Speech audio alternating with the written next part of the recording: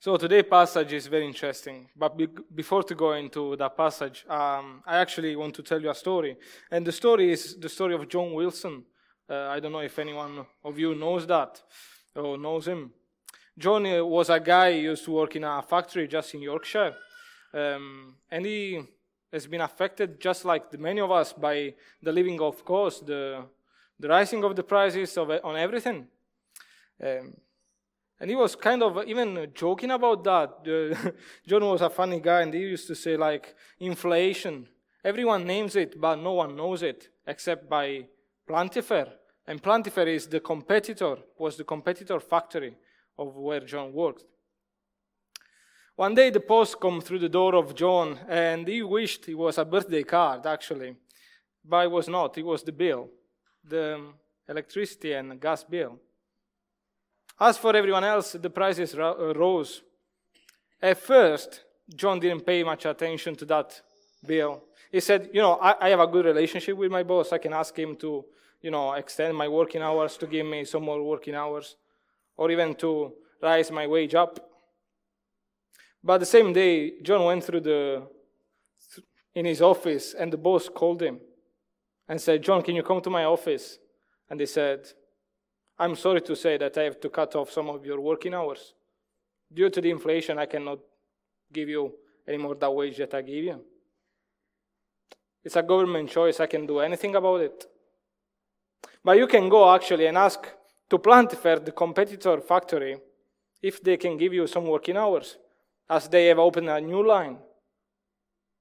But John was scared of doing that, because he was scared of losing his own job as well. I don't know if you know John Wilson. I personally don't know John Wilson. It was just an invented story, which kind of retell us the account of Samuel in a modern day view. Samuel was in a situation that was not depending on his own decision, just like John. John did not decide to have the rising of bills. He did not use more of his gas or more of his electricity. But it surely there was a sense of hopelessness and fear in that situation. And probably that story, the story of John and the story of Samuel today, is familiar to many of us in here. Before to analyze this passage and to go actually straight to the text, we must take some step backward and see what Samuel experienced with the monarchy was, with the choice of a king. Initially, we remember that Samuel was opposing this choice of a king. He was warning the people of Israel with all the bad things, all the bad scenarios that could cause to have a king. But it didn't work. It didn't work because the people chose a monarchy. And that was something that Samuel knew it wouldn't end well. It wouldn't finish well. In fact, we saw last week, with the brilliant preaching of Joe, we saw that Samuel was rejected as a king. And although Samuel predicted that, although Samuel knew that would have been the end of Israel and of the king, that was not something that Samuel cherished for, because he surely cared for Saul. But above all, I think he saw where the people of Israel were going to go, further away from God. And we see that in the first 3 verses. We see that situation caused him trouble, hopelessness for the future, and fear for his own life. I guess Samuel's main question at that moment was, what's going to happen next? And in fact, all this situation of hopelessness for the future and fear for his own life is summarized in one simple question that Samuel himself asked to God. How can I go? If Saul hears about it, he will kill me. How many times do we find ourselves in similar situations, not because of choices that we made? Surely, hopelessness is that type of soil. I like to describe hopelessness in this way, that is like a soil where fear, the seed of fear, grows more and more and more. and stronger and stronger and stronger, to the point that we don't see nothing else but this huge mountain before us. And we stand still there. And not because we are courageous like God said to Joshua, stand still, but because we are afraid, actually. And Samuel was in the same place at that moment. A leader of leaders, a man who was feared by city's leaders, a man who cannot be shaken, probably. A man who was scared of his own life, a man of God who was scared for his own life. And a man who was actually scared of his own people. What's going to happen to his own people? How can I go? He says. An interesting thing is that to that question, actually, God doesn't give a methodology of what's going to happen. You go there, I'm going to be with you. He just said, go. Trust me and go.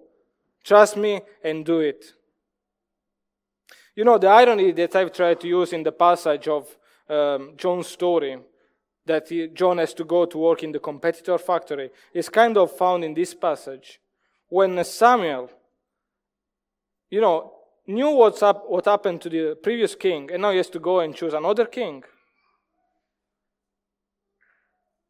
And actually that is God's plan to choose a king now. There is a sense of irony. But actually the best is yet to come. The climax of the irony, I think, is that when Samuel goes and he decides to trust God with the probability that Saul will attack him and will kill him in the back of his mind, so Samuel has to choose for a king. And none of the huge, gigantic Jesse's sons are to be a king. None of those people who looks like they can face the Saul, the unit, were chosen as a king. But just David, the young and tiny David. Samuel, we see in this passage of verse 7, that Samuel was quite convinced of how to choose a king. We saw that with Saul, he said, he is, very high, he's taller than much more of his own people, he's strong, he looks beautiful. And he was kind of applying the same rule to also choose the new king.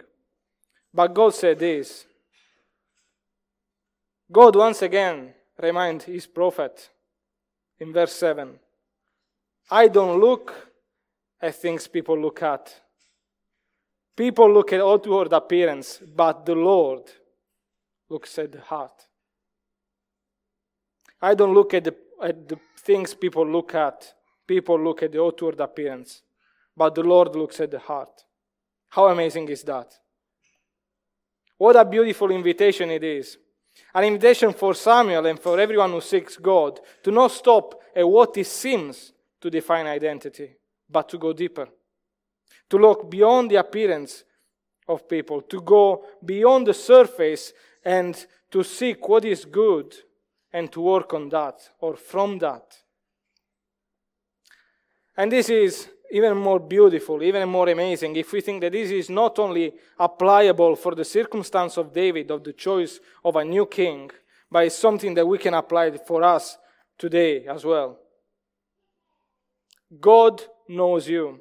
God knows our thoughts. God knows our heart in deep.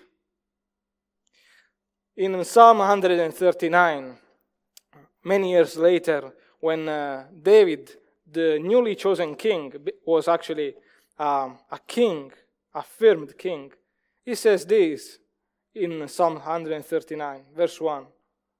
O Lord, you examine me and you know me. This is such a beautiful reminder that doesn't matter who we are, God knows us. God knows in depth who we are. God knows in depth our own identity. I remember, that a while ago now, not that long ago, I'm still young, but I remember that when I was working, for the first time, first work experience, I was serving someone that I never met before, someone I never got introduced to, and someone I never introduced myself to. And all of a sudden, this guy, so I was a waiter and was serving him, and this guy all of a sudden called me by name. Matteo, can you come here? I said, oh. How can you know my name? I said, how do you know my name? I was frightening. I said, are you someone from the FBI or something like that? I don't know. Did I do anything wrong? I don't know. But from that day on, actually, I began to use this game. And every time I can, understand someone's name, I used to call him by name when I was serving him. I don't know. Here you are, Mr. Smith. Here you are, John. And they were surprised sometimes because they never said to me their own names. And sometimes this was helpful. This game was helpful even to grant some tips for me. Just a couple of times, sadly.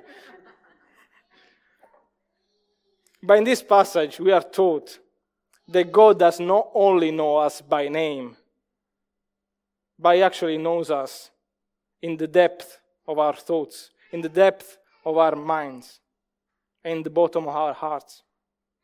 And I think this can be frightening or can be encouraging.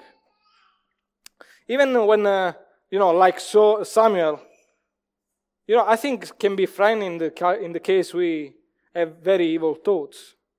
But in the case that we are like Samuel and we find ourselves in the situation of fear, in the situation of hopelessness, I think that's very encouraging. Now, can you imagine like a world where there is nothing beyond fear? A world where life is stopped for hopelessness? A world in which Samuel didn't choose to trust God, but actually chose to continue to mourn for his hopelessness, for his fear. There will be no reason to live because there will be everything to fear. There will be no one who can comfort you, no one who can comfort that sense of insecurity, that sense of being drift on the right and on the left according to the wind, where no one can actually help you. I think that world will be the world like Saul was living in. A world that is unable to find peace, assurance, as it is constantly and rapidly changing direction, a world that cannot find its own identity and its own peace, because that can be found only in the God's Spirit. And we see that when David goes and comforts Saul. But we have this assurance. We have the assurance that there is a God who says, trust me. Last week, Joe said something that really stuck to my heart and was, we have to deal with the God that He is. And that circumstance was about His holiness. But in this passage, we actually see that there is a God who cares, and a God who looks, and a God who does. How God works in the present age to restore the hope in His people. In verse 1, we see that God appointed one of Jesse's sons from Bethlehem. And the immediate, we see that new king will be David. But later down the line and in time, we see that the king from the line of Jesse will be Jesus Christ from Bethlehem. And it is in Jesus that we find not only that person that will comfort us, or that God that will look at in our hearts, and in our minds, but we will see the God that actually is able to sympathize with us, with our sense of fear and stress.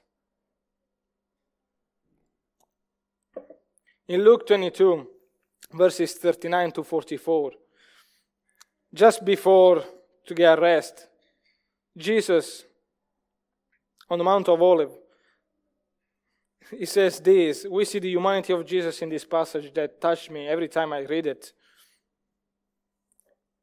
Jesus is scared about His own life, probably is even hopeless, I don't know. But knowing that He would have faced death and scared about that, He says this, Father, if you are willing, take this cup from me. Yet not my will, but yours be done. An angel from heaven appeared to him and strengthened him. And being in anguish, he prayed more earnestly, and his sweat was like drops of blood falling to the ground. And I've been looking into that meaning. If it's possible actually to sweat blood, and there is that, if there's a low stress or a situation of fear, you'll be able to sweat blood. And there has been a recent case just documented about that, about a girl that was stressed with her own exam at school, and she was sweating blood in her face. So I truly believe that this passage is true. And this is another demonstration that the God that we worship and the God who is reaching out to you and calling you is able to sympathize with your stress and with your hopeless condition and fear. In fact, many people complain about that governors or kings or queens or whoever it is, they are very far away to reach. But it's not the same with God. God is stretching out His hand toward you and toward us every single day. And because He knows our hearts and He sees in our mind and He knows what we are going through every single day, He is there and He is able to sympathize. The same God who said to Samuel to trust Him in the midst of uncertainties, He gave us a king, Jesus. A king who does not only allow you to be scared of present times, but actually understands you, understands your fear, understands your stress, and encourages you to move on in the assured hope of a joyful eternity.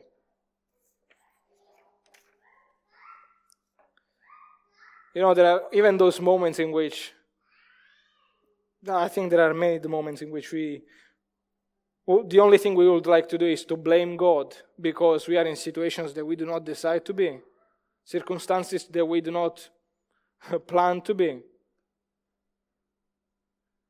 But we see that the only thing that can actually pull us out from that situation is by trusting God. And by trusting God, we can see that fear do not define our own identity. Because we have a Savior King who is able to sympathize with us, who is able to sympathize with our own struggles and fears. A King who gives us hope. Just like King David, I bet he raised hope in Samuel when God chose them. So, I really want to encourage you, and I was really encouraged by this passage in moving on in those situations of fear, of stress, and I was encouraged by moving on. Do not stop at the mountain, at the huge block. Do not be stopped by what's going on now in the world. Just trust God.